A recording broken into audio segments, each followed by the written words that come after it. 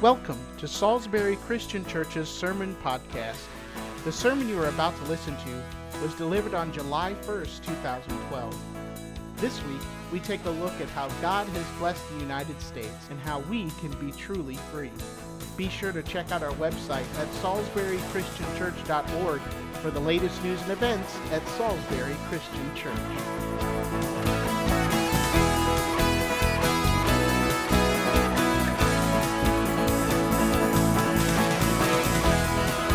It is no secret that God has certainly blessed America. And this week it is really fitting to celebrate those blessings and to celebrate really God's goodness to us. The bounty that we share in this good land is unimaginable and just far beyond what some other nations have experienced. God has certainly blessed us, and we should really never ever forget how much He has blessed the United States. But God has also blessed those outside of the United States. He has blessed His believers. But for some reason, God chose our nation to be a beacon of freedom. For some reason, He instilled in the hearts of the people who founded our country that freedom was a top priority. You know, we have a lot of freedoms in this country, and you can think about the different freedoms, especially the ones listed in the Bill of Rights. You have the freedom of speech, the freedom of religion, the freedom, of the freedom to assemble peacefully. You have the right to bear arms. You have all of these things that not a lot of other citizens of other countries get to experience.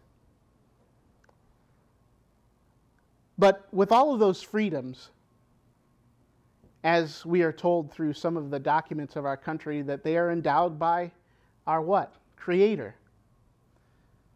But even though we are given all of those freedoms, we are given those rights through the Constitution, and often see people who are truly not free. I think in one of the freest societies on the face of the earth, we have more people who are slaves than anywhere else.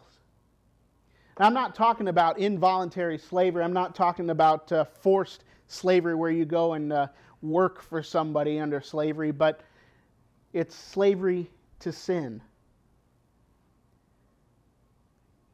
You know, we often look to the Constitution. We often look to the Bill of Rights for that freedom. But it isn't the piece of paper, it isn't the document where that freedom comes from. It's from God. They were endowed to us by our Creator.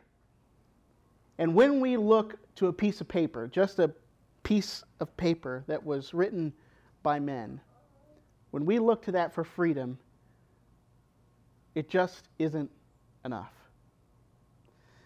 As I said, God has given us this freedom, and we are to look to Him. And we know from what Jeff read this morning, there are several things that make us free. It's not the Constitution. It's not the leaders. It's not the government. It is God Himself. We can see three things that make us free: the Scriptures, the Son, and the Spirit. Those things make us free. Take a look at John 8.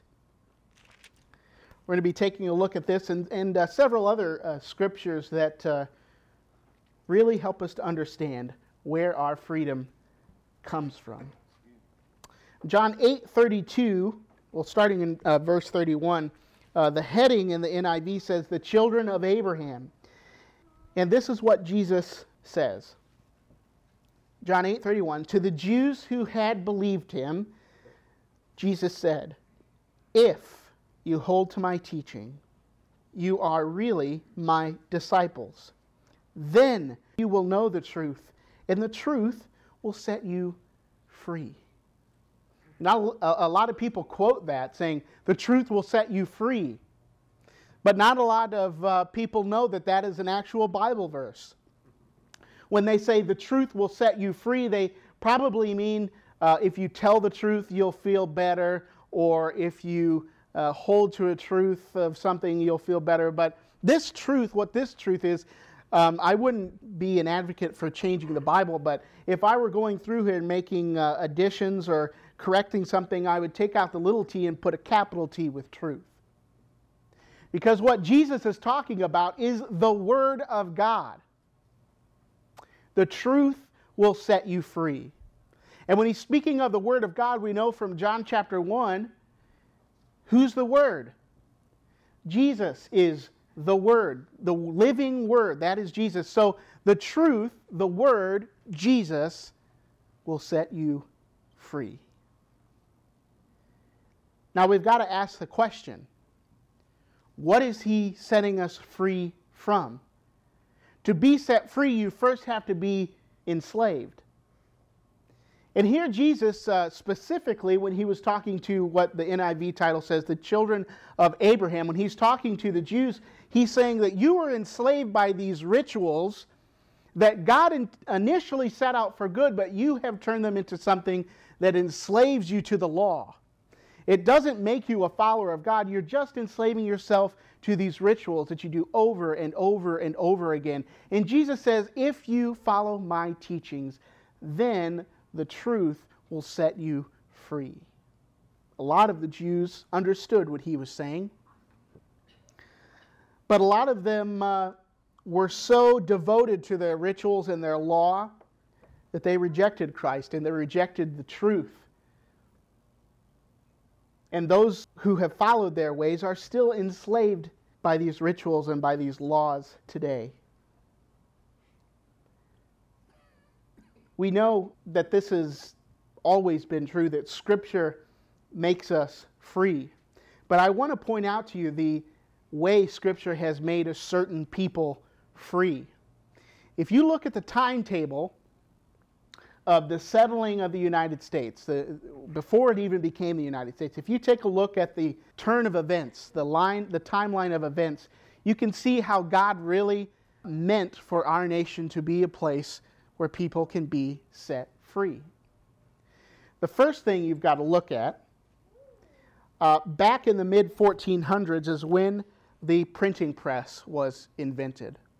Now, not a lot of folks could read in that time, but they could at least get a copy of the Bible. Or maybe a town had one copy of the Bible from the printing press.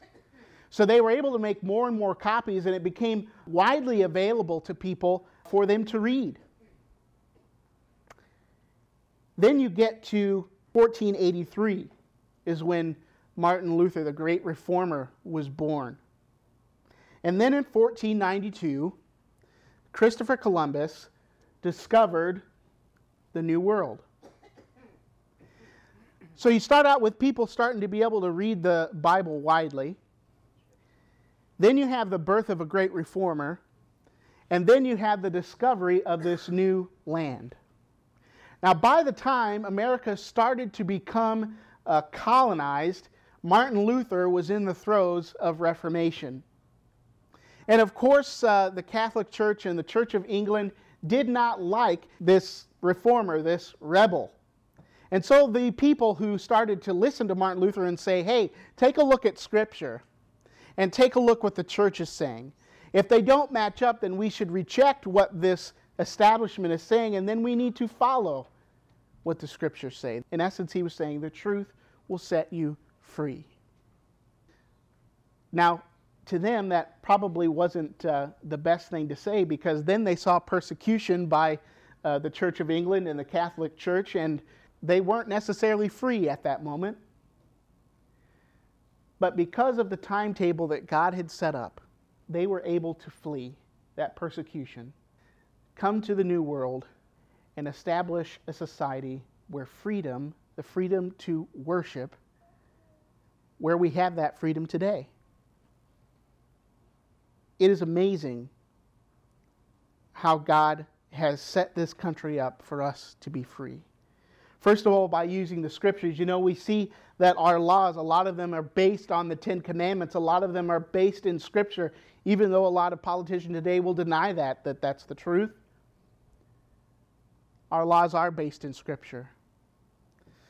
But something is changing. Something is happening to where the laws are starting to burden us down, that the laws are overreaching what Scripture says, that the laws are reaching into our lives that really makes us enslaved to something else. The truth will set you free. Secondly, the Savior makes us free. If we just move down a couple verses in John 8:36, we can see Jesus speaking to the same group of people. Verse 36 says, "So if the Son sets you free, you will be free indeed. I know you are Abraham's descendants, yet you are ready to kill me, because you have no room for my word. I am telling you what I have seen in the Father's presence, and you do what you have heard from your father." He says that I can set you free. The Son is telling you what the Father is saying. You need to listen to me because I can set you free. Freedom flows from the written word and into the living word, the Son, Jesus Christ. Christ sets people free. If we take a look at the Scriptures, that is obvious. In John chapter 3, you see Nicodemus is set free from this religious bondage that he was in. In Luke 19, you get Zacchaeus' story. He was set free from his lust for money, that little guy that climbed up in the tree that we all sing about. That is a song about being set free. And then you look at the woman at the well. Someone who was enslaved by the culture. She was a woman. She was a Samaritan. She didn't have much going for her. But Christ set her free. She was set free from the immorality that she had committed with all of these men in her town. But Jesus set her free. If we want true freedom, we need to seek the truth, the Scriptures, and we need to seek the living Word, the Son, the only one that can free us from the sin that we are so bound up in. Lastly, the Spirit makes us free. Take a look at 2 Corinthians 3:17. It says, "Now the Lord is the Spirit, and where the Spirit of the Lord is, there is freedom." When the Reformers back in Martin Luther's day were being persecuted, I have a feeling that even though they were being persecuted and may have even been put in prison because of their beliefs, even though on the outside, physically and circumstantially, they looked enslaved, they were truly free by the power of the Spirit. You know, that's what's so contradictory. It looks on the surface to be contradictory. Christ says, to be first, you must be a slave. You must be a slave to Christ. And then we get to these passages that says, but if you are with Christ, then you're free. Well, what am I? Slave or free? Yes. Yes. Being a slave to Christ is being more free than not having Christ at all. We have this connotation to the word slave or slavery or bondage or something like that. It's just this negative holding us back. You know, we as Americans want to burst free from those chains and go forth and just be as free as we want to.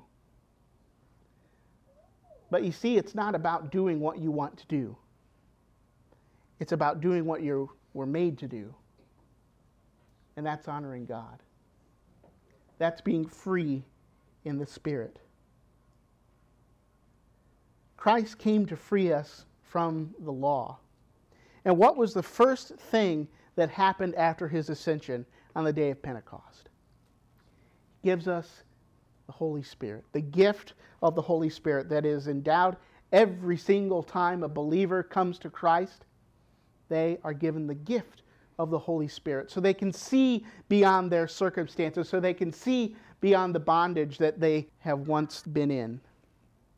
And now they're free. We have political freedoms. We have religious freedoms. We have all sorts of freedoms in this country. But the only one that matters is spiritual freedom. The United States can't give you that. The government can't give you that. The state can't give you that. Christ can give you the freedom that you so desire.